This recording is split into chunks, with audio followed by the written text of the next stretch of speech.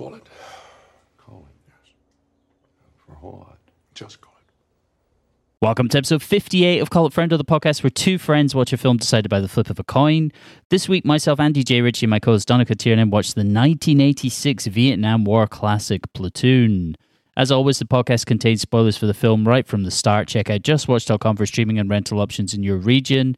You can find us on Instagram at Call It Friendo Podcast. Drop us a line there with any feedback or recommendations, because I'd like to hear about it, potheads. So take a good look at my face. You'll see my smile looks out of place. If you look closer, it's easy to trace the tracks of my What have you been watching? Well, I just had a nice sip of coffee there. Let me tell you, I've been watching a couple of things. I watched the first two episodes of Hawkeye.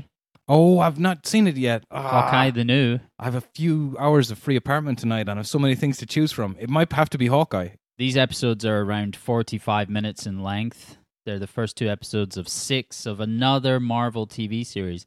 That's what happens now. Every month you get a new Marvel TV series as part of Phase 4. Yeah. I don't know. I'll need to see Eternals before I properly make up my mind about this. But it feels like it's getting oversaturated a bit, no?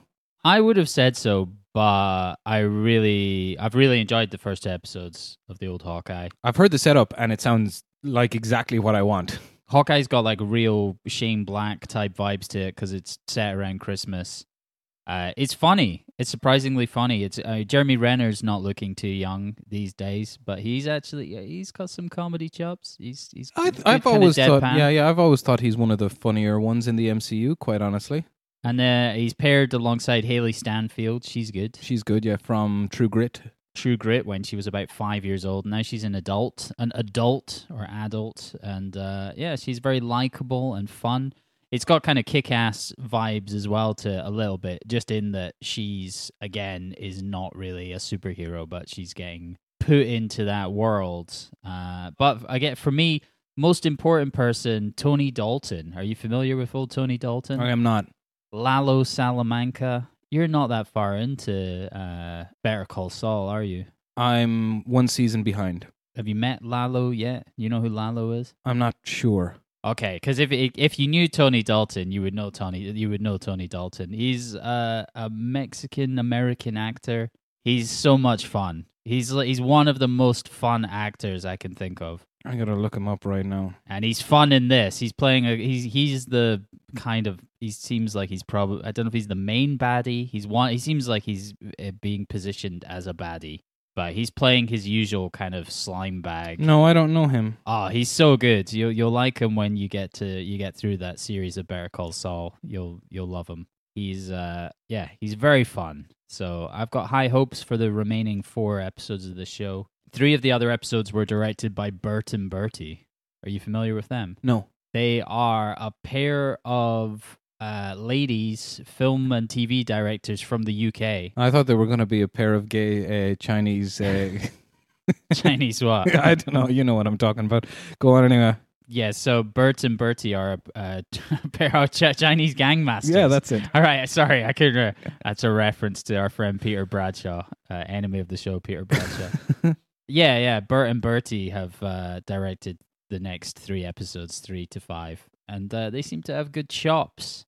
Nice. So I'm intrigued. I think it's a solid show leading into the next Marvel film.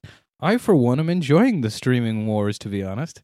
I like them better when players like Disney and Apple are involved, quite frankly, because their whole thing, they're not into acquisitioning things. Well, no, Disney are massively into acquisitioning things, but to get people watching their service, they're more into just plopping down absolutely essential shit, you know, like stuff you've got to watch.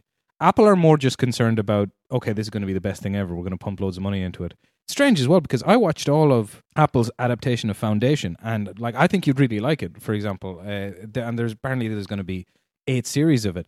But I couldn't find anybody else who's been watching it, to be honest. Yeah, I'm not that familiar still with that one. I will eventually get around to it. But you've been watching anything else? Well, I watched one other thing, but it was the making of Platoon, so maybe we'll I get should to that. leave that till a bit later on. Tell me what you watched. Okay, I'll give a big shout out to a 4K transfer of Road Warrior, which we've just discussed and Andy has never seen. And I put it up for a toss. Have you forgotten that? I haven't. I have put forgotten Mad that. Max Apparently, 2 up for a toss, and I lost. I can't remember what the other thing was. what was the criteria? I think the criteria might have been Mel Gibson films, Oh, and you chose Year of Living Dangerously or something. okay, fair enough. I'm glad I did. It was a while back. Yeah. Oh, well, it's just fucking glorious. You should watch it as soon as possible if you haven't seen it. It's just absolutely glorious. This is what 4K TVs are, as far as I'm concerned. Just remastered versions of old classics done like that. Amazing. Wow. And also, I would like to give a big shout out to, I'm 2 episodes in to a British show called Show Trial, a miniseries. British crime thriller. Thankfully enough, though, the detective leading the case does not have any personal issues this time around. The detectives are just okay. They got families and stuff. It's fine. But like the twist of it is just the main suspect, who, you're kind of waiting for her to be shown to be innocent, let's say, as the mystery reveals itself because it's too obvious. But she's just so unlikable. She's super likable. Like, as an audience member, I'm totally rooting for her. Her name is Talitha, which is a great name for a character you're supposed to hate. Yeah. Well, she sounds like she should be in Last Night in Soho or something. There you go. Yeah, she's almost like one of the bully characters from Last Night in Soho. She's that kind of girl. I love shit like that on TV. Just when people really lean into, like, the police chief from The Raid last week. Like, I love stuff like that. It's like, oh, we're supposed to dislike this cunt. This is what they're doing with him. Anyway, yeah, I'm really enjoying Show Trial. I've got 3 episodes left to go, and that's about it for me. I feel because we watched Platoon then. Oliver Stone's 1986 Best Picture winner. Wow. Where do you stand on Oliver Stone? What do you think of him? He seemed to me like a much more important figure in the early 90s, the 80s and 90s. Like, that's how it felt to me. Going and just looking at his filmography a little bit, he wrote Midnight Express, Scarface, then his first kind of real film that he got made was Salvador. He made that, and then Platoon back to back. Then you're into like Wall Street, Talk Radio, Born on the 4th of July, The Doors, JFK. That period to me is I've seen all of those. Yeah, Stone. Yeah, for sure. And then, towards obviously you got Natural Born Killers, Nixon, Any Given Sunday. Those feel like they still have some weight to them a little bit. Yes. But then by 2004, it's Alexander, World Trade Center, W, Wall Street Money Never Sleeps, Savages, and Snowden. I think the last one on that list that I've seen was W, but I saw Alexander as well, and I saw the director's cut of Alexander. I wasn't as down on Alexander as a lot of people. I thought it was a mess, but I thought the battle scenes were great, and I thought you've still got some, like, here's the thing about Oliver Stone, is I don't think the man is capable of making an uninteresting film, because I just think he's a little bit of a maverick. I mean, he's famous as a man of opinions, let's say, and he fucking leans into them, like, whereas, like, filmmakers like Scorsese or Spielberg, when he was making Munich, they're making films like sort of trying to figure something out almost, but no, Oliver Stone has the answers. This is it. Like, he's not... Have you seen Nixon, for example? Yeah. Do you remember the introduction of J. Edgar Hoover as played by Bob Hoskins in Nixon? Nope. I remember almost not. I remember the Anthony Hopkins as Nixon. That's about all I remember from that film. I watched it like back in the day, probably in the 90s. Well, the introduction of Bob Hoskins, J. Edgar Hoover, famously, maybe supposedly a closeted homosexual and crossdresser, and he's introduced as like chummily giving Nixon campaign advice on a telephone as he sits like beside a pool, and then this young Venezuelan boy comes over and gives him some fruit, and he tells him to go and wait up in his room. That does sound familiar. And it's like it's about as subtle as a brick to the face, but that's Oliver Stone for you, Yeah. Like, I would say of his film, okay, now that I've seen Platoon is probably my favorite of his films, to be honest. But I have huge time also for JFK and Any Given Sunday. JFK, I suppose, I just love the fact that it's not the movie's not about JFK. It's about the guy asking questions, which is Oliver Stone, which Jim Garrison, yeah. Which I think it was a very personal story for him for that. I mean, it's about the conspiracy theorist, It's about him, basically. And I don't know, Any Given Sunday, I just thought was such a... And Willie Beeman. Yeah. Willie Beeman got the ladies creaming. I mean, that skewered kind of professional sports like Friday Night Lights did for small town sports. Like, it was so behind the scenes. Life is a game of inches. I mean, okay. And I've got 2 of them. And they're very soft. Shouty Al on top form also, yes. Cameron Diaz is great. Oh, how many people have used that speech for horrible, cringy team Yeah, meeting, like corporate team meetings? It's ruined. Like, the speech is ruined. But I saw Any Given Sunday in the cinema, I believe. Me too. And it fucking blew me away when I saw it in the cinema, that speech. I thought it's yeah, a it very was memorable good. It is cinematic good. experience for me. It's been memed out of Yeah, existence. Also, loads of nice big willies. Oh, okay. Yeah. When Cameron Diaz goes... I don't think that was in my version. I watched the censored No, I one. just paused it and watched something else because Okay. all the men were making me think of Fair stuff. play. No, Cameron Diaz goes down to the changing room and she's... That does sound familiar. Yeah, she's greeted by all these willies. But I just thought, Willie Beeman. I think it's interesting. Like, it's interesting to view Oliver Stone through that movie because you're like, oh, this isn't about the American government doing stuff, but you can still feel Oliver Stone very much in that movie. I ran out of time. I was gonna watch the documentary that came out this year, JFK Revisited Through the Looking Glass. Is this by Oliver Stone? Yes. Oh, I didn't even know, but I'll watch that for sure. Yeah, it was narrated by Whoopi Goldberg. Whoa! and Donald Sutherland. He's clearly scratching together stones to find what few friends he has left in Hollywood. That's bottom of the barrel stuff there. Whoopi Goldberg, but wow. It Jesus. premiered at Cannes this year. Supposedly, it's reasonably highly rated. I think some of it is going through kind of conspiracy theory stuff that might have grown, and I think he's shooting down. I think it's some of it is to look at what he presented in the past and kind of go like, this is what I meant by that. Mm.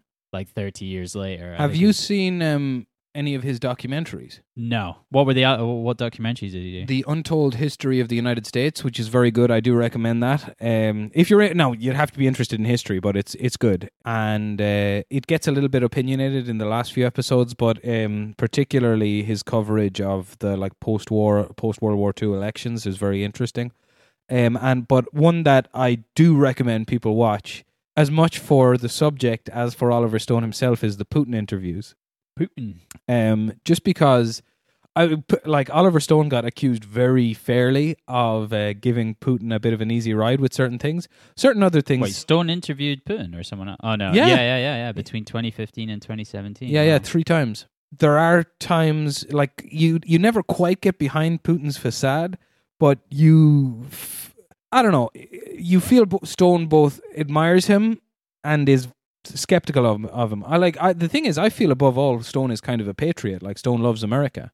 But anyway, he fought for his country. Exactly. I do really like Oliver Stone. I like any filmmaker that charismatic who you can feel in his material, and I fucking loved Platoon. I can't believe it's taken me this long to watch it. I will be watching it again. That's it. Yeah, I mean, it's more interesting to hear what you thought about it, because I've seen this film a few times. The one thing I'll say about it is the first time I watched it was probably around just over 20 years ago. Mm. And I would say in that period, it has aged a lot. Okay. I just mean if it didn't feel so dated 20 years, like that 20 years has hit this film harder than it would have a Full Metal Jacket or Apocalypse Now or something like that. Well, you can feel the lack of budget, let's say that. That's it. And that's another point is when I first watched this, it was probably on VHS, and now this time I was watching a Blu-ray. RIP. But yeah, seeing it in such high def, it really, you could see the seams. Because the budget of this was $6 million. Apocalypse Now is close to 30, I think. And, I mean... Full Metal Jacket is similar. It's around 30. Plus, Full Metal Jacket was Full Metal Jacket got all of its cast and crew sick by going into these bombed sites in London to they filmed on the Isle of Dogs. Yeah, that's right. I love dogs. Which, that was able to get them their setting very easily. Whereas here, they're just in some jungles, like. Yeah. They went to the Philippines. With Charlie Sheen, it was a return to the Philippines 10 years later. Oh, after he was there with his daddy, and ironically ended up acting in another celebrated Vietnam War film where he played the lead and provided voiceover, just like Daddy Martin in Apocalypse Now. I Loved You in Wall Street. Yeah, that's right. What's that quote Hot from? Shots Part 2. Right, yeah, that's right. Lovely. This film was nominated for 8 Oscars and won 4. It won Best Picture, Best Director, Best Film Editing, Best Sound. It's an 8 Who Oscar beat it that year for Best Original Screenplay? I think the screenplay is fantastic. Surely it got nominated for Best Original Screenplay. It did. The ones it lost were... So Tom Berger and Willem Dafoe were both nominated for Best Supporting Actor. Fair enough. And they lost out. It was nominated for Best Original Screenplay and Best Cinematography. The winners that year, who they lost out to, Best Supporting Actor, they lost out to Michael Caine for Hannah and Her Sisters. I just watched Hannah and Her Sisters last week. Did not mention it on this podcast. It's one of those Woody Allen films where I wish I had watched it before I knew all the creepy stuff about him. I've definitely seen Hannah and Her Sisters, but a long time ago. That also won Best Original Screenplay. I would have given it to... I would have definitely given it to Platoon over that. It might have been a split the vote thing because Platoon and Salvador were both nominated for Best Original Screenplay. Also, one of the greatest films ever made, Crocodile Dundee, was nominated. For Best You Original Screenplay? You still haven't seen Crocodile No, Dundee? I haven't seen it. That is, I know the jokes. Sacrilege. That's not a knife. This is a knife. There we go. That's it. I think that might be from Crocodile Dundee too. Oh, no. So it took you all of these years. Why do you think you put this one off so long? Because, I mean, it is a Best Picture winner. It's just... I don't know. Not for any good reason. Just the occasion never came up, I suppose. I think this one is quite interesting. And I've seen Born on the 4th of July, which is its spiritual sequel. Even though he tried to get Born on the 4th of July made before this. Well, he tried to get Platoon made a long time back. It took him 10 years to get this film made. Yeah, and it was only when I had to go outside of Hollywood. It was only when films the people wanted to hear about this kind of dark side of Vietnam again. When he found out that they were making, that Stanley Kubrick was making a Vietnam film. But again, he was working outside of Hollywood. Right, and a $6 million budget.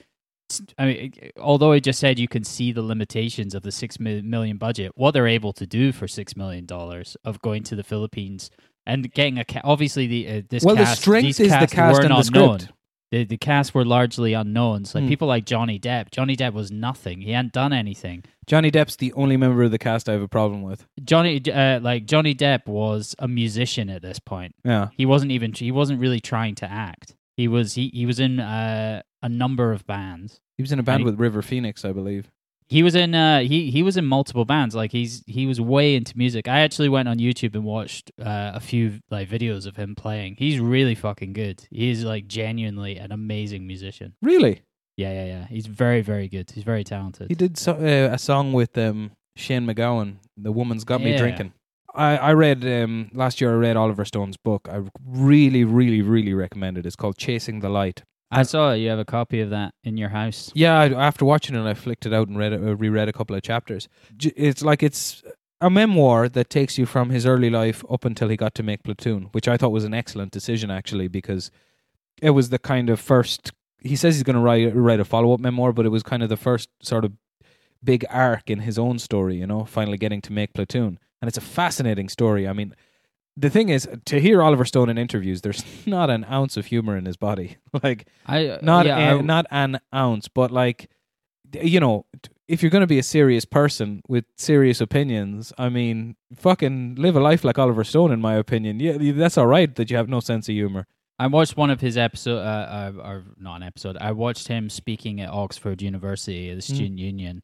And the first 20 minutes or so, he's explaining his war record, and he's like, I was in this huge bombing. It forms what is the final 20, 30 minutes of this film. And he's just explaining all this stuff. And the Oxford University students are just sitting there kind of like, oh, that's nice. They do not engage at all with. He's telling these really really stories, and then they're asking him questions like, is it easier these days for women to break into the film industry? Oh my God. He's telling them all this life and death stuff, and they're asking him questions like, what do you think about climate change? Oh my god. He was in the shit. I know. And people are just Like like, that not even. You know me well enough to know like I'm majorly buzzed up for stuff like that. And like when I'm reading his memoir, I'm like immediately in my eyes, all my favorite filmmakers are paling to nothingness because I want to just run up to fucking Quentin Tarantino and go, he was in the shit. Yeah, all right, this guy look at actually this. knows. Like he knows what the fuck he's talking about. He interviewed Fidel Castro. Like He's interviewed everyone. Yeah. I mean, the guy's, he swings for it. I don't know. I've just got probably almost too much admiration for him just as like a filmmaker. So much so, I don't mind him being po-faced. Like apparently he really does not like the film Tropic Thunder, which specifically kind of lampoons. We can talk about this now. Actually, Well, that makes sense because like Tropic Thunder is essentially making fun of this film. I don't think And it's making fun of this film. I think it's making fun of what a lot of the people promoting the film, like the actors and stuff, were saying at the time, which was it was one of the first films to become famous for doing a boot camp. And It was the first film. Was it? Yeah, according to Dale Dye, who's now gone on to do a bunch of boot camps on films and TV series. Like this was the first time that anyone took him seriously and let him do it. And by all accounts, like in promoting the film, the actors were saying things like, he said action and we were there, man. I don't care what anybody says, we were there. And apparently it was this that inspired Justin Theroux and Ben Stiller to write the screenplay. Stiller also tried to get a part in this film. Like he In auditioned. Platoon? Yeah, he auditioned for a role and was turned down. So I'm not surprised that he would come back later. Also, so That this adds a thread of bitterness I wasn't expecting. Platoon is about the 25th Infantry, and they're stationed in Hawaii. They're referred to as Tropic Lightning. So that's a pretty direct reference. Tropic Thunder is like 100% just referencing the 25th Infantry, who Ice-T was a member of from 1977 to Wow. 1979. There you go. He served. Ice-T served. Yeah, he served. He made money as a pimp at the same time while serving with the U.S. Army. Someone make this movie. Yeah, they probably already did it. It's called Buffalo Soldiers. Have you seen that? I have seen Buffalo Soldiers. Yeah. That's similar vibe, I think. Yeah. Like, With Joaquin Phoenix. yeah. They're stationed I like that film. in Berlin, right? Berlin, Yeah, it's a very good yeah. film. It's good fun. I think it's a bit like that. Well, what you're saying about that boot camp and everything, the other thing I watched this week was Brothers in Arms, the making of Platoon, which Yes. is directed by Paul Sanchez, who played Doc in Platoon. It's quite fun and breezy. It gets a bit more serious in tone as it progresses. Johnny Depp in particular was not happy with Oliver Stone. Right. I'll jump in on this here. I suppose this will be going into cast anyway, but like I felt everybody in Platoon has this fucking manic, insane energy, except for Johnny Depp. I felt Johnny Depp was the only one who looked like, I don't know. He's the only one to me who didn't look like a soldier. And when you told me that he wasn't down for it, like apparently I did read somewhere I heard in an interview that he was not chuffed with the whole boot camp idea. He had multiple problems of just being told to do stuff, but a large part of this documentary is these guys explaining. You were talking about them being, when Stone had them ready to go, they were all like, "Yes, sir, we're ready to go." But they have a bond that's existed since the making of the film. Like 35 years later, they still hang out with each other. They still call each other by their character names and stuff like that. They were drinking heavily every night. They had a band going at this, like they would go to this So bar. those party scenes are Just yeah. They were just like they formed a band. There's multiple musicians in the cast, and they had this really tight band. They would play songs every night at the local bar. as sober man and mostly sober man these days.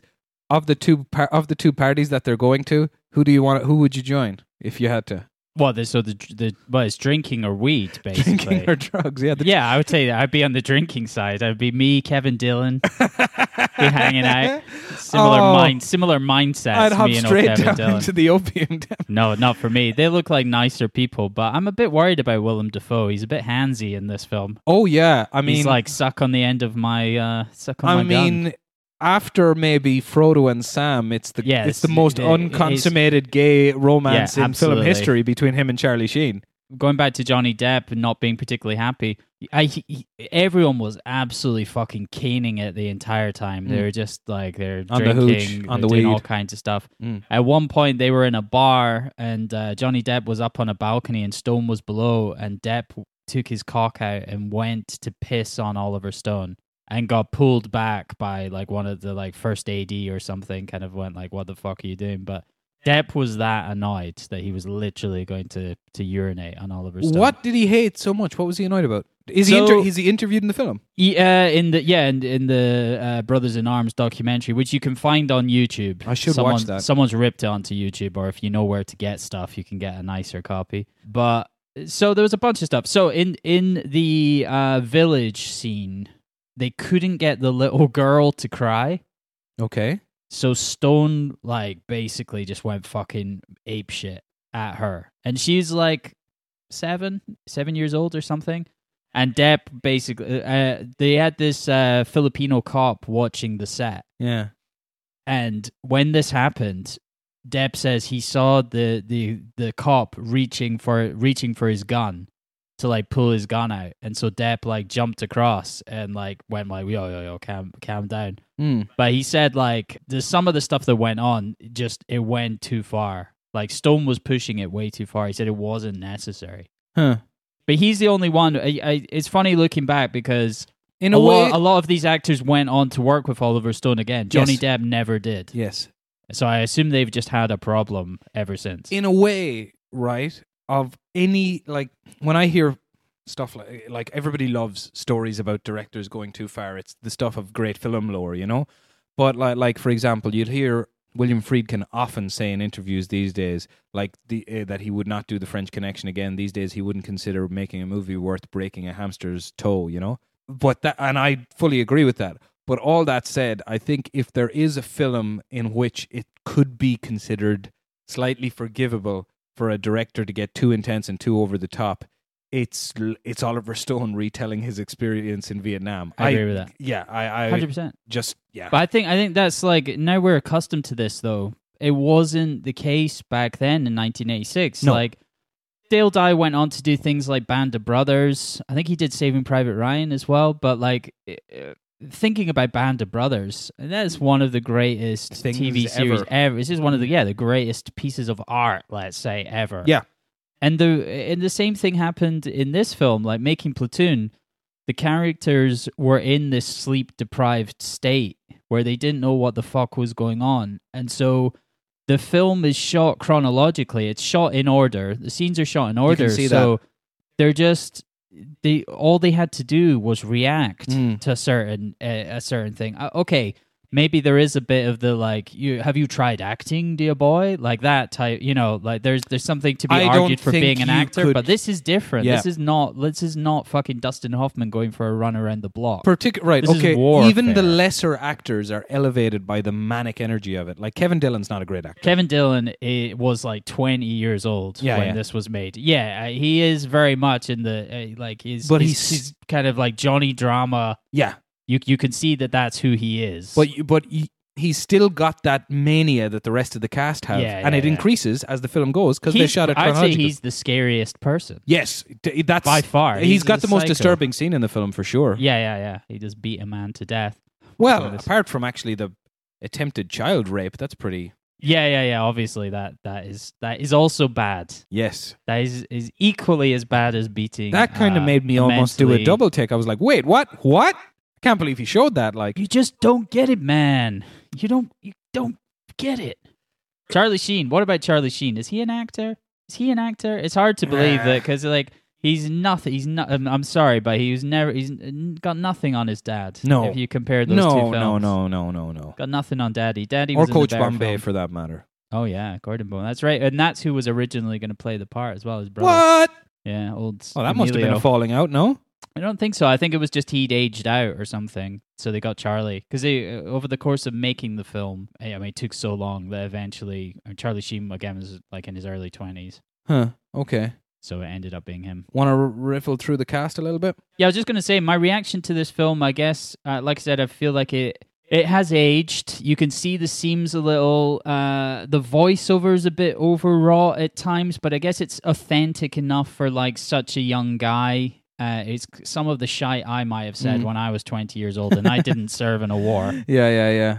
Soundtrack is still great. Barbara's Adagio for strings is a great choice, and in the key death scene, it's still kind of iconic and Yes. beautiful. All these years later, I think that's about it. Oh yeah, it was insanely successful. It made $138.5 million. Yeah, it was his arrival. $6 million. He got carte blanche for a few years after budget. this. He claims he would claim he didn't. He would claim was an outsider, but some of the stuff he made in the next few years would say he had carte blanche, I would say. Top 5 Oliver Stone films by IMDb rating are Platoon, JFK, Wall Street, Salvador, and then Natural Born Killers. Ooh. Would be different to mine. Well, I was planning to watch Salvador. I never got around to it. I will. It does look solid Mhm. with James Woods and Jim Belushi. Those are some big names. Those are the names you want. What would you rate as your top?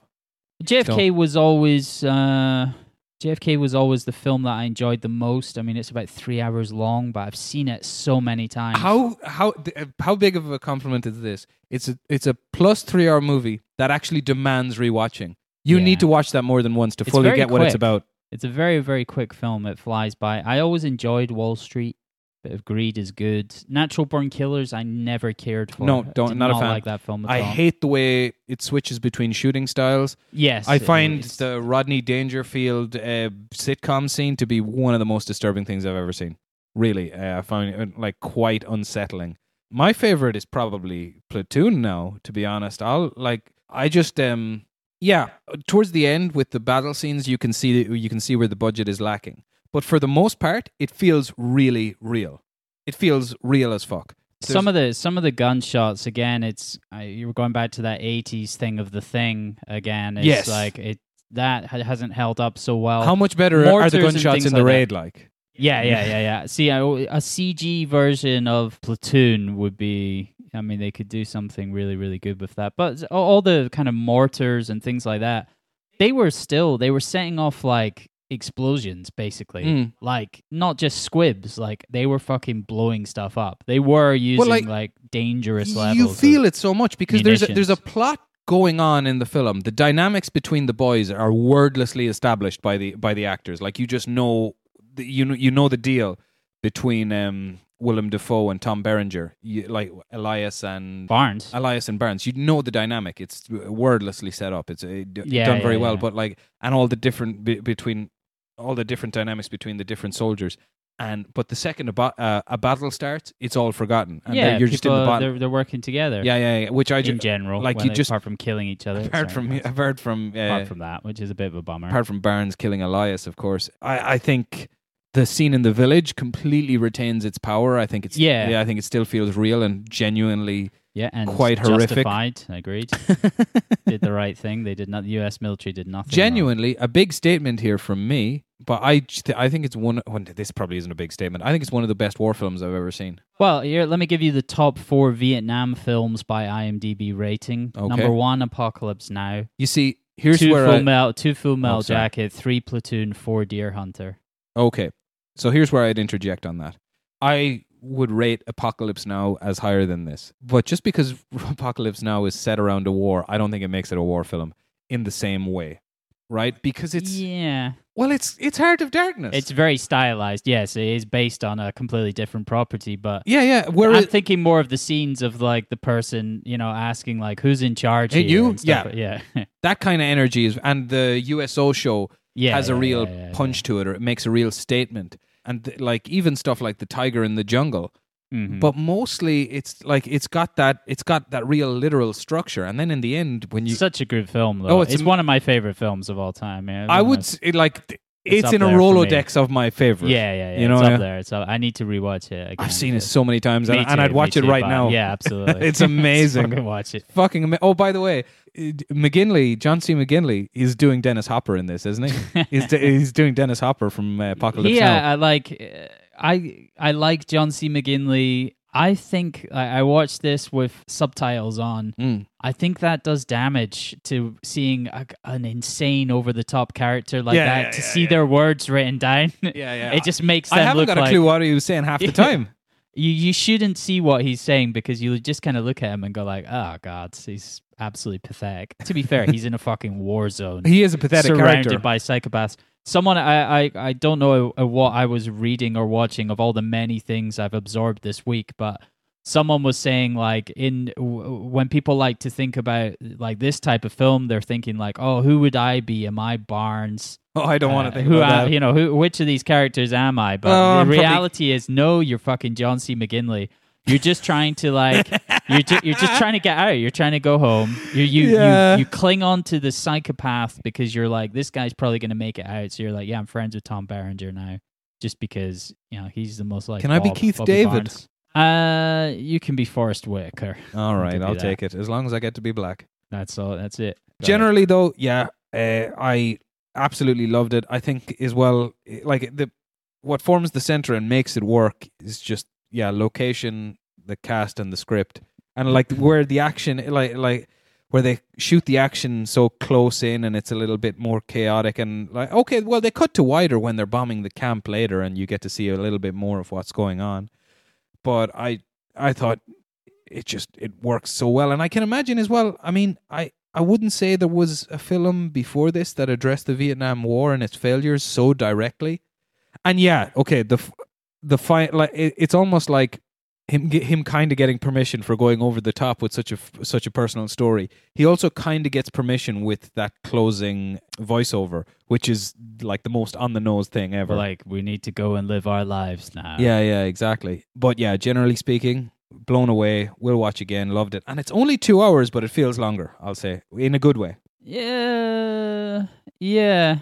I used to really dislike the final 30 minutes or so of this film. Like, I remember previously, I certainly remember the first couple of times I watched it, I really didn't like that. The action. Scenes. But I think that might have been something to do with watching things on like kind of VHS. Just the quality was so poor. It was, remember you used to watch things on like old shitty CRT TVs and stuff like that. Like, it's now these type of things are so much easier to make out. It's like when I went to see Jaws a few years ago at the cinema. It was like a new 4K version or whatever. One of the best movies ever. In that, seeing that in kind of high def, you're like, oh wow, you can make out stuff that wasn't even supposed to be seen. Yeah. Which at times can be a bit of a problem. Maybe that's where I felt like I saw the seams a bit this time, but all of that action was so much clearer and so much easier to make out. Like, people watching in the cinema in 1986 would have had no problems. But then home video for a whole generation, it was just a fucking murky shite. You had no idea what the fuck was going on. And now it's now it's extremely clear. Well, there's one... And I like that. I like the final 30 minutes almost like that was maybe the like strongest part for me. There's one action scene in the film that I thought was genuinely just really, really great. The first one, when they're out on patrol and Junior goes to sleep on watch, and Sheen just sees the silhouette, sees the guys, the silhouettes of of the jungle. And like the thing is, it's I love it when films do this. It shows you the guy in the first shot, and you don't notice him, and then it goes back and it moves they're slightly. just there. They're multiple. There's like 6 guys or something, and I thought that was done super well. Yeah, super well. Super. What about this cast then? Well, there's a ton of people. I've got too many. Yeah, I've got bits and pieces for some of them, so not everyone, but I do have a lot. Starting with Charlie Sheen, who played Chris. His real name is Carlos Irwin Estevez. I knew that. Charlie has HIV. Yes, he does. Yeah, I think. Jesus. Do you know there's something called the I think it's called the Charlie Sheen effect, which was after he came out saying he had HIV. The test rates went through the roof. Lots and lots of men went and got tested for HIV. What? They were like, I fucked Charlie Sheen. I need to get tested. That's wild. Yeah, no. Imagine that he's the person who swings it for someone. They're like, "Oh, if Charlie Sheen's got AIDS, is that the person you're measuring yourself?" I guess it explains the success of things like 2.5 Men. Well, there was a people brief really period. identify with Charlie Sheen. Apparently, There was a brief period where he was having his very public meltdown, where he kind of became that Tiger Blood iconic. period. Yeah. There was you're right. He was like the biggest person in the world for I'm about winning. a year. That was his whole thing. Winning. Yeah, that was weird. That was a weird time. There's not much else to say about Charlie Sheen. Just that And the whole thing was, now we know, it was basically his very public reaction to the news that he was HIV positive. Fair play. It all makes sense. Poor Carlos. Tiger they're blood. trying to keep the Mexican man down. They're stomping all over him. Mm. But yeah, he made a film just like his daddy in the Philippines, pretending to be Vietnam. He's not as good. I'm sorry. He's No, but Martin Sheen is Martin one of the Sheen's greats. one. Martin Sheen's the boy. Mm. Tom Berenger as Sergeant Barnes. Berenger spent 3 hours every day while shooting Platoon having the facial scar makeup applied. Worth it. It looks great. Yeah, it does look great. He's still a handsome man. He looks a bit like Paul Newman. He does. He's a very handsome man. He's great in this film. I went down a rabbit hole of people questioning why Berenger didn't become a bigger star, and the main theories revolved around him being typecast as soldiers, cowboys, and other village people. Do you have any other theories? Because I'd like to hear about it, potheads. Is that from something is that from this? Yeah, Oh, okay. I'd like to hear about it, potheads. Oh, It's when that's he's near in the end. Yeah. Yeah, it's when he goes in Drinking and with the Jack. Yeah, he's saying he's just like, "Oh, you talking about killing?" Where he It's a great scene. where he appears out of nowhere pretty much. Because I'd like to hear about it, potheads. Yeah, and meanwhile he's drinking Jack Daniels straight out of the bottle, like a legend. Like a man, like you're supposed to. Not all dancing around like Willem Dafoe, smoking his well, weeds. it could be the Ted Levine thing. I mean, the thing is, Ted Levine was so out and out terrifying and creepy in Silence of the Lambs. He struggled to yeah. get work afterwards. Yeah, he's getting typecast. Like Tom Berenger went on and made about 50 sniper films. Really? There's like a huge. He had the first one called Sniper is supposedly solid enough, and then there's something like 7 sequels. It sounds like something I would have seen in the TV guide when I was 12 and gone, I'm watching that. So he still made money, but like he just he got an Oscar nomination for this, and he's great. Yeah, he's brilliant. He's amazing. He's so good. But it's just strange that he never amounted to that much. He was in Inception. Remember that? No. Who's he in Inception? I feel like he was maybe the head of security for Cillian Murphy's company or something. Can't remember. He's the lawyer. He's a lawyer. Yeah. God, he's aged. Yeah, well. Yeah, I know, but still. And he's so handsome in this. See him now. That's 10 years ago. Willem Dafoe is Sergeant Elias. His real name's William, and he says half of his family pronounce his surname with the stress on the first syllable. So before starting acting, he was William Dafoe. There you go, William Dafoe. He's the son of a doctor and a nurse. His brother David Dafoe is a renowned transplant surgeon and researcher. I mean, He's got a clever family and they're rich. He's like the black sheep of the family. He is, yeah. Being an actor. And I mean, the thing is as well, start your career as you mean to go on, be really good, but at least 10% creepy. Well, again, going through having watched all the stuff for this film, those two guys were cast against type because Tom Berenger normally played good guys. Willem Dafoe normally played baddies. Like he was a Makes baddie in sense. Streets of Fire, Live and Die in L.A. Yeah. Keith David as King, legend. Yes. Nothing new to add about him since the Thing We love episodes. Keith He's David. a religious man. He's great. He really loved filming. They all did, but I mean, he has a lot of very positive memories looking back. And I have a lot of really Brothers in positive Arms, memories. and he got them all to do ass my- to ass. It was all ass to ass basically in the Philippines, which did not go down too well. They're quite conservative. Forrest Whitaker played Big Harold, another legend. Whitaker's left eye ptosis has been called intriguing by some critics. That's in his Wikipedia bio. Your eye deformity is intriguing. Yeah. Like, And imagine a casting director said that to you, like, am I getting this job? Because if I'm not, I might punch Your you. eye's You know? intriguing. So he's been called intriguing by some critics and gives him a sleepy, contemplative look. Jesus Christ! I know. Is that like bad? that's is that fairly- even racist? That's What? rough to say. Whitaker has explained that the condition is hereditary and that he has considered having surgery to correct it, not for cosmetic reasons, but because it affects his vision. So there you go, ptosis. I like Forrest Whitaker in almost everything. I think he's a very good actor. He's one of the greats. He's a great actor. Next up is Francesco Quinn, who plays Ra. Francesco Quinn, son of Anthony Quinn, the Okay. legendary actor, is a friend of the show, unfortunately. He died of a heart attack at the age of 48. His final role was in Transformers Dark of the Moon, which is probably the best time to die. The second best time to die is before you sign on to do Transformers Dark of the Moon. I don't know. Is that one of the ones I've seen? I've seen a ridiculous amount of the Transformers. Dear films. God, I've seen none of them. I'm just passing judgment here. Yeah, you should do. They're awful. Kevin Dillon as Bunny, Johnny Drama himself from Entourage, younger brother of Matt Dillon. Kevin Dillon was around 20 during filming, but he looked about 15. Yeah. He was originally supposed to be doing the raping. He's not the character who's stopped during the rape. The reason he didn't do it is because he was worried about what his mum would think. Huh. So he managed to get out of that and have one of the other characters Who do didn't it. love their mother? Yeah. John C. McGinley as Sergeant O'Neill, another legend.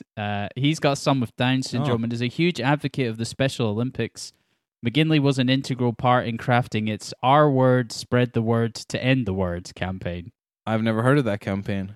Well, apparently so. John C. McGinley, I think I've seen him, especially in some of his 80s roles. I feel like some of that dialogue has aged really poorly. I think later on when he was in Scrubs and things like that, it started to make sense a little bit. I think he maybe kind of reeled himself in a bit. But there's a few 80s roles of his where it just feels like he's going mad. Yeah. Like really, really broad at times. What do you mean by that?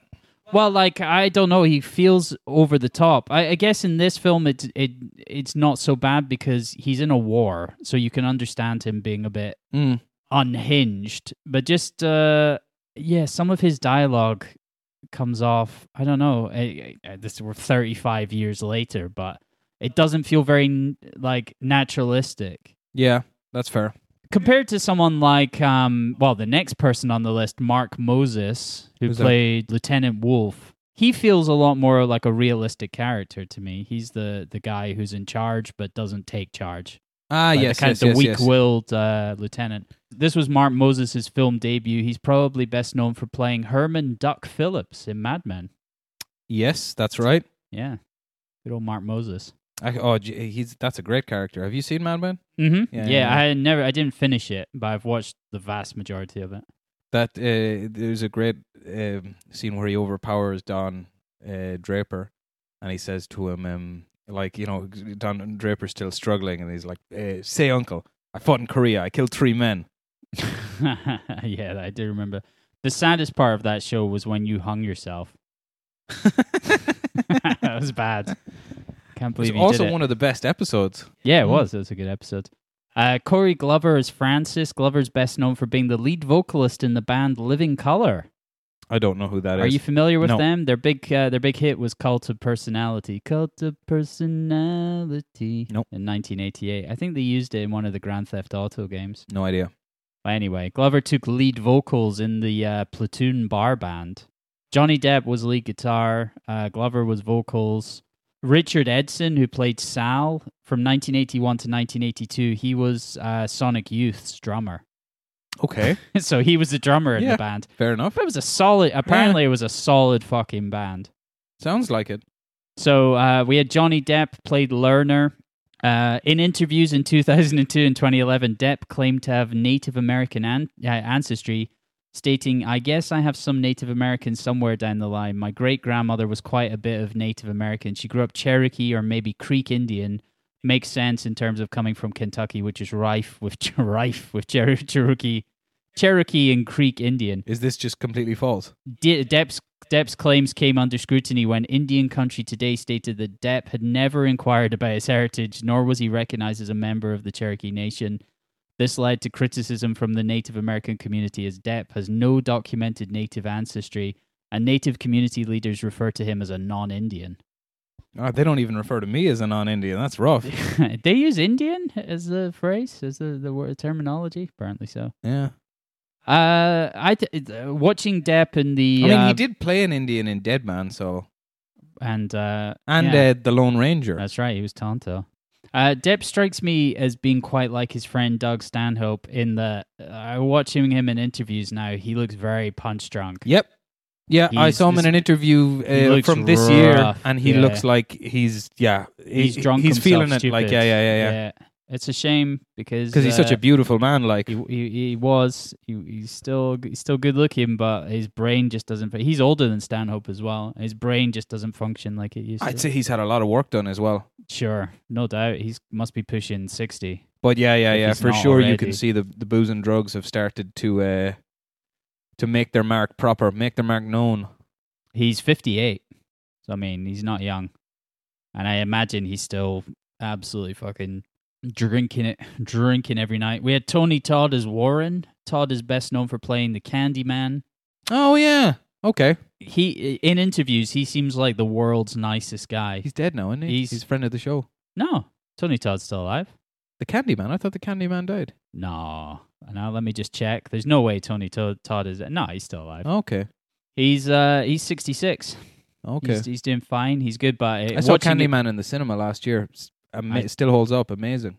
Fantastic film. Have you watched the new one? I still haven't Haven't got seen it around yet. to- Looking forward to it though. Nia DaCosta's Candyman, but Tony Todd is like the world's nicest guy. He tells stories about when he got this role in Platoon, and he called his grandma and stuff, and was like, "I got it, I'm in the film." He's just like he's the least Candyman person you can imagine. It's funny that he was able to cash in on being like so tall and scary looking. Yeah. He's very sweet. He's a very sweet man. Oh, sure. And Finally- he's also the person who saves the other boat in the Dark Knight. Oh, is he? Yeah. He throws the bomb thing out the window of the ferry. I thought that was Tiny Lister Jr. I could be wrong. You are just a racist. I'm a sir. racist. You're a Shit. racist. Those people who I are knew nothing it. alike. He's a friend of the show. He's dead. Ah, that's what I'm thinking. Yeah. Tiny Lister Jr. died last year, or the year before, I think. And he's not Candyman? No, Tony Todd's Candyman.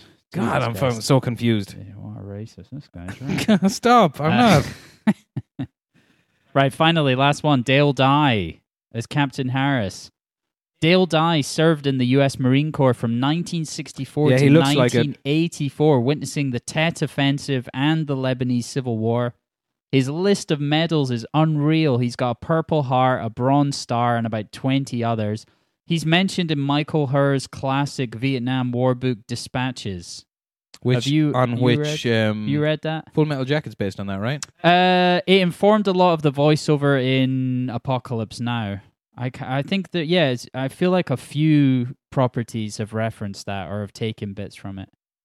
But have you read that book? No, I have not. No. As someone who never reads, I read this book a long time ago, but it is great. It's got some of it's about Sean Flynn, Errol Flynn's son. Okay. He was a photographer during the war who went missing and was never ever found. Oh wow. But yeah, there's a lot of really interesting stories in that book. I would definitely recommend Michael Herr's Dispatches. Both Dale Dye and Oliver Stone suffered a PTSD episode when the extras in the village scene started speaking Vietnamese together. Stone Wow. and Dye were just overwhelmed because they were taken back to their war days, Wow. and they had to go and sit down and have a bit of a cry. Tough times. Yeah. And then they killed them all. Killed a lot of them, yeah. Beat them to death. Ready for some plot? Let's do it. In 1967, U.S. Army volunteer Chris Taylor arrives in South Vietnam and is assigned to an infantry platoon of the 25th Infantry Division, Tropic Lightning, near the Cambodian border. The platoon is officially led by the young and inexperienced Lieutenant Wolf, but in reality, the soldiers defer to two of his older, more experienced subordinates, the hardened and cynical Staff Sergeant Barnes and the more idealistic and reasonable Sergeant Elias. I looked up military ranking in the U.S. because I didn't know much about it. A Yeah. staff sergeant outranks a sergeant. So Barnes outranks Elias. Elias. But You never really obviously- get that feeling. No, they seem like it does seem a bit of like who's in charge here. Again, it's like ain't you? It's, Yeah. Who the fuck is in charge here? Taylor is immediately sent out with Barnes, Elias, and veteran soldiers on a planned night ambush for a North Vietnamese army force. Great scene.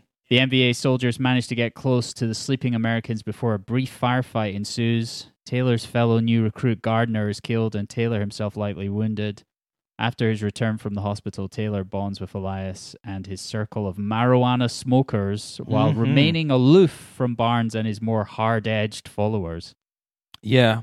It wasn't until later in the film that I realized what a microcosm he was trying to represent. And then I heard later in an interview with Stone that it was like after he came back from the war and he studied like Greek classics, and he kind of got the idea, I'll make it a whole kind of an opera thing, because he said Barnes and Elias are based on two people, but they were separate in the war. Right.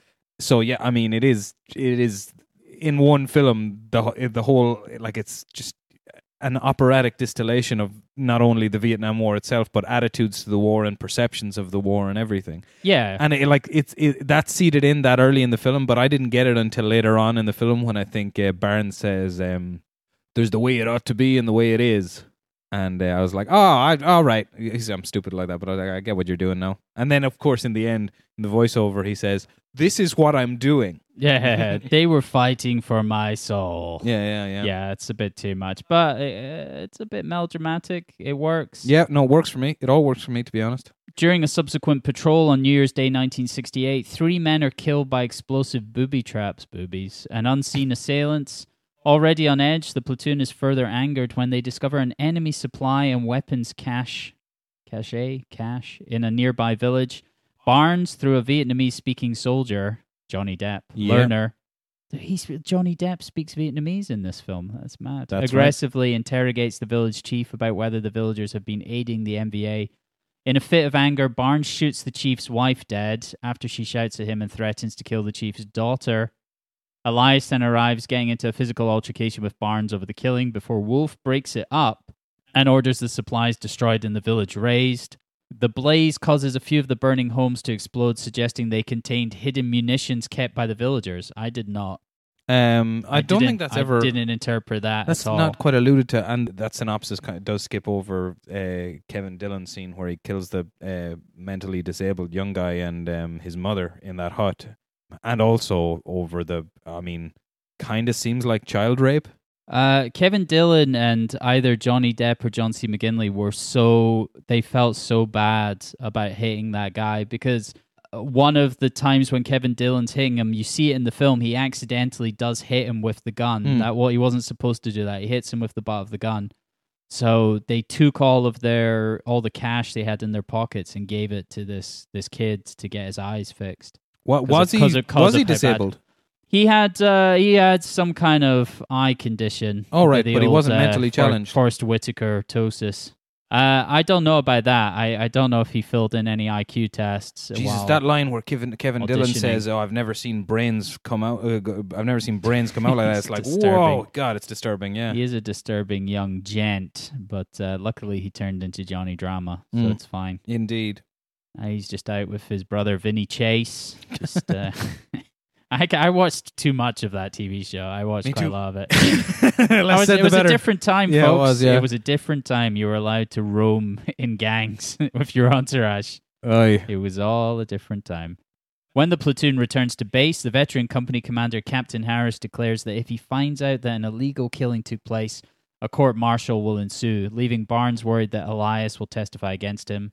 On their next patrol, the platoon is ambushed and pinned down in a firefight in which numerous soldiers are wounded. More men are wounded when Lieutenant Wolf accidentally directs an artillery strike onto his own unit before Barnes calls it off. Danger close. When is... They're fighting. Yeah. Wolf calls in bombing, and basically like a bunch of people get fucked up. Mm. That's friendly fire. Yeah. No. I remember, and it was Wolf, and then Barnes goes to Wolf and is like, "What the hell are you doing, man?" No, I remember that. Give me that, you fucking... Elias takes Taylor and 2 other men to intercept flanking enemy troops. Barnes orders the rest of the platoon to retreat and goes back into the jungle to find Elias's group. Barnes finds Elias alone and shoots him. Yeah. I mean, all of that is... Like I said, I've seen this film first time more than 20 years ago. The look on Willem Dafoe's face, the smiling... Yeah. And like he looks like the world's happiest man. He's smiling too much at the start. He's too nice a guy. And then Tom Berenger raises his gun, and then Willem Dafoe stops smiling, and then he gets shot. Yeah. Seared into I my knew brain. that was coming, and Yeah. it's still shocking. Like, How many of the beats of the film did you know? I certainly knew that one. Yeah, Like, and the death scene, I suppose, like Yeah, is, it's the is fucking, on the it's the the poster. It's the poster. Yeah, I definitely knew that. Yeah, I think that's about it. Then, I for some reason I knew about the smoke blowing in the rifle. Yeah, That's seems like the kind of thing you would. be and then researching, I was so. watching it going, when's the 1,000-yard stare bit? And I went, oh no, it's Full Metal Jacket. Yeah. There's not a lot of plot to this film. No. There's actually not a huge amount happens because a It's a lot war of it film. is just a lot of it is kind of building up the tension and the interactions between people, but it is 2 hours. Anyway, so Barnes finds Elias alone and shoots him, then returns and tells Taylor that Elias was killed by the enemy. That's a mistake. You don't need to go into that much detail when you're telling your lies, Barnes. While the platoon is being extracted via helicopter, they glimpse Elias mortally wounded emerging from the tree line and being chased by a group of North Vietnamese soldiers That's brilliantly shot, that bit. who kill him. Yeah, and that's the iconic Barbara's Adagio for strings playing. The final image of Willem Dafoe being gunned down is alluding to a photograph of the Vietnam War from some point in the 1960s. Is it? Yeah, there was, I think, a soldier waving in helicopters, maybe. He's got his arms outstretched in a Christ-like pose. I don't know if it's really Christ-like to have your arms up, straight up. But, No, yeah. Christ did that sometimes. Yeah, there's photos of Christ doing that. So that's what that is referencing, apparently. Taylor surmises that Barnes was responsible for mortally wounding Elias. It's not the hardest case to crack there. No. He said he was dead. At the base, Taylor attempts to talk his group into fragging Barnes in retaliation. I saw a little bit about fragging. What is it? Fragging is the practice of killing a fellow soldier Oh, okay. on purpose. Okay. So like So that is done. Yeah, apparently so. There's a whole Wikipedia article about this. Known U.S. fragging incidents in Vietnam. In 1969, there were 46 deaths that were fragging, 38 in 1970, and so on and so forth. So, like, these are just the ones that were, that they could 100% pin as fragging cases. So, it's still happening. It is still happening. It happened a lot in the second Gulf War as well. Apparently. Thinking about it for a few seconds, I'd be surprised if it didn't. Yeah, and a friendly fire. I read somewhere that friendly fire is responsible for something up to like 20% of deaths. Yeah, they call them blue kills. Yeah. Also, it's, in the Vietnam War, the U.S. Army fired something like 5,000 rounds for every enemy soldier that they killed. Yeah, there are some. Have you ever watched Oh no, you don't like Ken Burns, but Ken Burns. I've watched the first 2 episodes of the Vietnam. Yeah, Vietnam War. I mean, it's so long. It's so fantastic, though. Oh, it's so It detailed. is great. I started watching it about 2 years ago, and I just couldn't power through. I'd like to go back and watch it, but it's so dense. Well worth it, I would say. Excellent soundtrack. 9 Inch Nails, or what are they called? Those boys. Trent Reznor and Trent Atticus Reznor and Ross. Atticus Ross. Yeah. Worth it. Tiger Blood.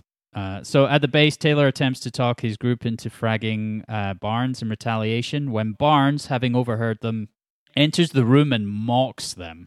Yeah, in this 'Cause scene you he's were the referencing earlier. fucking man. He's the man. And these pussies. Yeah, what is he going? What are you going to do, bitches? Absolutely. Taylor assaults the intoxicated Barnes, but is quickly overpowered because Barnes is Because the Barnes is man. Barnes. Yeah. Barnes seems ready to kill Taylor, but Ra tells Burns, "It's not worth it, man. 10 years in prison for killing an enlisted soldier."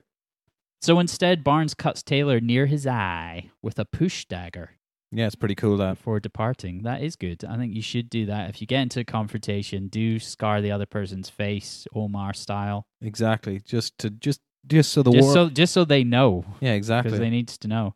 The platoon is sent back to the front line to maintain defensive positions, where Taylor shares a foxhole with Francis. Fuck a foxhole, by the way. Yeah, That right? does not look fun. Oh, what about the scene where Willem Dafoe goes down into the foxhole and goes down like through all of the tunnels. and stuff. Yeah. And he's like just going through tunnels and shoots a guy down in a no thank you. Yeah, right. No thanks. There's if you go to Warsaw, there's a part in the Resistance Museum where, because they all live down in the sewers, and they have a recreation of like how they would travel around. So you go through some of the little tunnels and that, and like you're in it for like less than a minute, and it's still too much. Yeah, it's fucking nuts. That's not a surprise. That night, a major MVA assault occurs. That was part of the Tet Offensive. This is what really happened to Oliver Stone and also Dale Dye. They witnessed this. So a major MVA assault occurs and the defensive lines are broken. Most of the platoon, including Wolf and most of Barnes's followers, are killed in the ensuing battle. I don't remember Wolf dying. No, neither Someone do just I. run out. Oh no, I do. Yeah, no, I do. Yeah, he catches one in the face in the end as well. Oliver Stone dies. Oliver Stone is in a bunker. He's like a captain or something. Oh yeah, He's I did on it. the I saw him. phone, Yeah. And then a suicide bomber runs in Yeah. and blows himself up. So killing old Oliver Stone. Sergeant O'Neill, known for shirking duties and being one of Barnes's lackeys, that's not very nice, hides under a dead soldier to avoid being seen. Fair play. Taylor, along with Francis, finds his courage in counterattacks, killing many of the MVA. Yeah, this is the one point where Charlie Sheen suddenly steps up. He's in gear. He jumps out of his foxhole and runs down the hill and shoots a bunch of people. Yeah. Doesn't seem to be Slightly aiming much. ill-advised. Yeah, he's killing people. It seems a little unrealistic, and I don't imagine that Oliver Stone did this. But anyway, Taylor even leaves the fighting hole to pursue the enemy. That was that. During the attack, an MVA sapper armed with explosives destroys the battalion headquarters in a suicide attack. That's how Oliver Stone dies. Now in command of the defense, Captain Harris orders his air support to expend all their remaining ordnance inside the perimeter. Yeah. So Dale Dye calls in a bombing strike to just fucking bomb themselves. During the chaos, Taylor encounters Barnes, who's wounded and driven to insanity. Just as Barnes is about to kill Taylor, both men are knocked unconscious by the airstrike. That's lucky. Yeah. Taylor regains consciousness the following morning, picks up an enemy rifle and finds Barnes, who orders him to call a medic. Seeing that Taylor will not help, Barnes contemptuously orders Taylor to kill him. Taylor kills him like in a second. He doesn't fuck around. No. I was kind of surprised. I'd forgotten. I couldn't remember if he shot Barnes or not. Because I feel like in a modern telling of the story, he wouldn't have killed him. Well, that's the thing. It's like little details like this in Oliver Stone's films that you can tell he's just his own man. Because there's 1,000 reasons to not have Sheen do it. But like that's clearly, that's Stone's vision. He's like, no, he kills him for sure. Yeah. You know what I mean? He's not taking advice from anybody. He should kill him, but there's a bunch of guys still alive, wounded, all around. Yeah. There's plenty of people who could witness that. Yeah, but I mean... But also, fuck it. Yeah, exactly. Frag away, sir. Fraggle rock. Francis, who survived the battle unharmed, deliberately stabs himself in the leg and reminds Taylor that because they've been twice wounded, they can return home. Sergeant O'Neill is glad to be alive, but sobers as he finds out he's assigned to another platoon. Oh, yeah. Poor John C. McGinley, man. He's just getting He just wants shat to go. on. Taylor waves goodbye to the remaining troops as helicopters carry him and Francis away along with other wounded soldiers. Overwhelmed, Taylor sobs as he glares down at craters full of corpses. In a voiceover, he says that although the war is over for him now, he will always be there for the rest of his days, fighting alongside Barnes and Elias for what Ra called possession of his soul. Yeah. What a good film. What a good film. And if you want to see something that's just as on the nose, you should watch Oliver Stone's acceptance speech at the Oscars. I can't imagine what he would have had to say in 1986. Well, he would have said, I like Madonna. I like her music. Something like that. He says, he basically says if the United States go into a war like this again, then the men in Vietnam will have died for nothing. So essentially, they did die for nothing in that case. Had a few conflicts since then. Yeah. A few classics.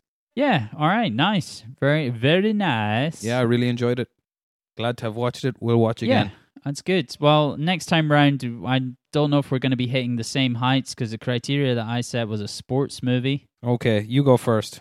I have chosen a film that I hadn't even heard of. Oh. I've seen that it's quite well regarded. I've had a flick through it. It's a 1979 coming-of-age comedy drama directed by Peter Yates, and it stars Dennis Quaid, Daniel Stern, Jackie Earl Haley. It was it won the 1979 Academy Award for Best Original Screenplay. It's called Breaking Away. It's about cycling. Never even heard of it. Neither had I, but I had a flick through it. It looks good. It does look like a solid coming-of-age film, and it is very highly regarded. It was nominated for 5 Oscars. Cycling It's called film. Breaking Away. Interesting. Yeah, it's such a weird thing when you go back and find a film from the 70s and you're like, what the hell is this? I've never heard of this before. Yeah, I mean, but An Oscar-winning film. yeah, I mean, the amount of those are like that. Yeah. The the irony is something like The Candidate. something like Crash is actually becoming more memorable for being so non-memorable. That's true. Yeah. I didn't mind Crash. I do think that it has aged. I think even like a year after it came out, it was questionable. Yeah. But it's aged quite badly now. All right. If I win, I'll be welcoming back. We're big fans of this guy on Is the it show. Hoosiers? It's Hoosiers. How the fuck did you know? Because I just realized you're talking about Gene Hackman. Of course I am. Yeah. 1986 is Hoosiers. I knew before you said welcoming back. I was like, all right, it's Gene Hackman. Hoosiers. Have you seen Hoosiers? I think so, but such a long time ago. I can't remember. It's Roger about basketball? Ebert. Roger Ebert reckons it's like the best sports movie ever. So I might. Who as well else say is it. in Hoosiers? Dennis Hopper or something? Dennis There's- Hopper is in yeah, Hoosiers also. yeah. Yes. I recall. I think it's a good film. All right, you got Either a coin. way. Yeah, who is it? My I turn. believe to- it's yours. Okay. So, all right, we'll use this one. Your options are €1 or head. I'll take head. Yeah, you will. It's head. Right. Hoosiers then. Hoosiers. I feel like I'm on a Let's bit of a watch roll at the moment, am I? Hoosiers. I'm perfectly happy either way, so I don't really care if. No, who's me neither, rolling but or I mean, not. I just keep- that's what I mean. Like, I don't care if I win or lose. So either way, if you're on a roll, you're on a roll. We're watching Hoosiers then. All We're right. watching Hoosiers, and the criteria for next time is a con artistry. Nice, okay, Something with good. con artists. I've seen a lot of those. Me too. I don't know which ones I haven't Oh, seen. I can think of one I haven't seen. Okay, so that's it. All right, cool. I love you. I love you. Bye. Bye.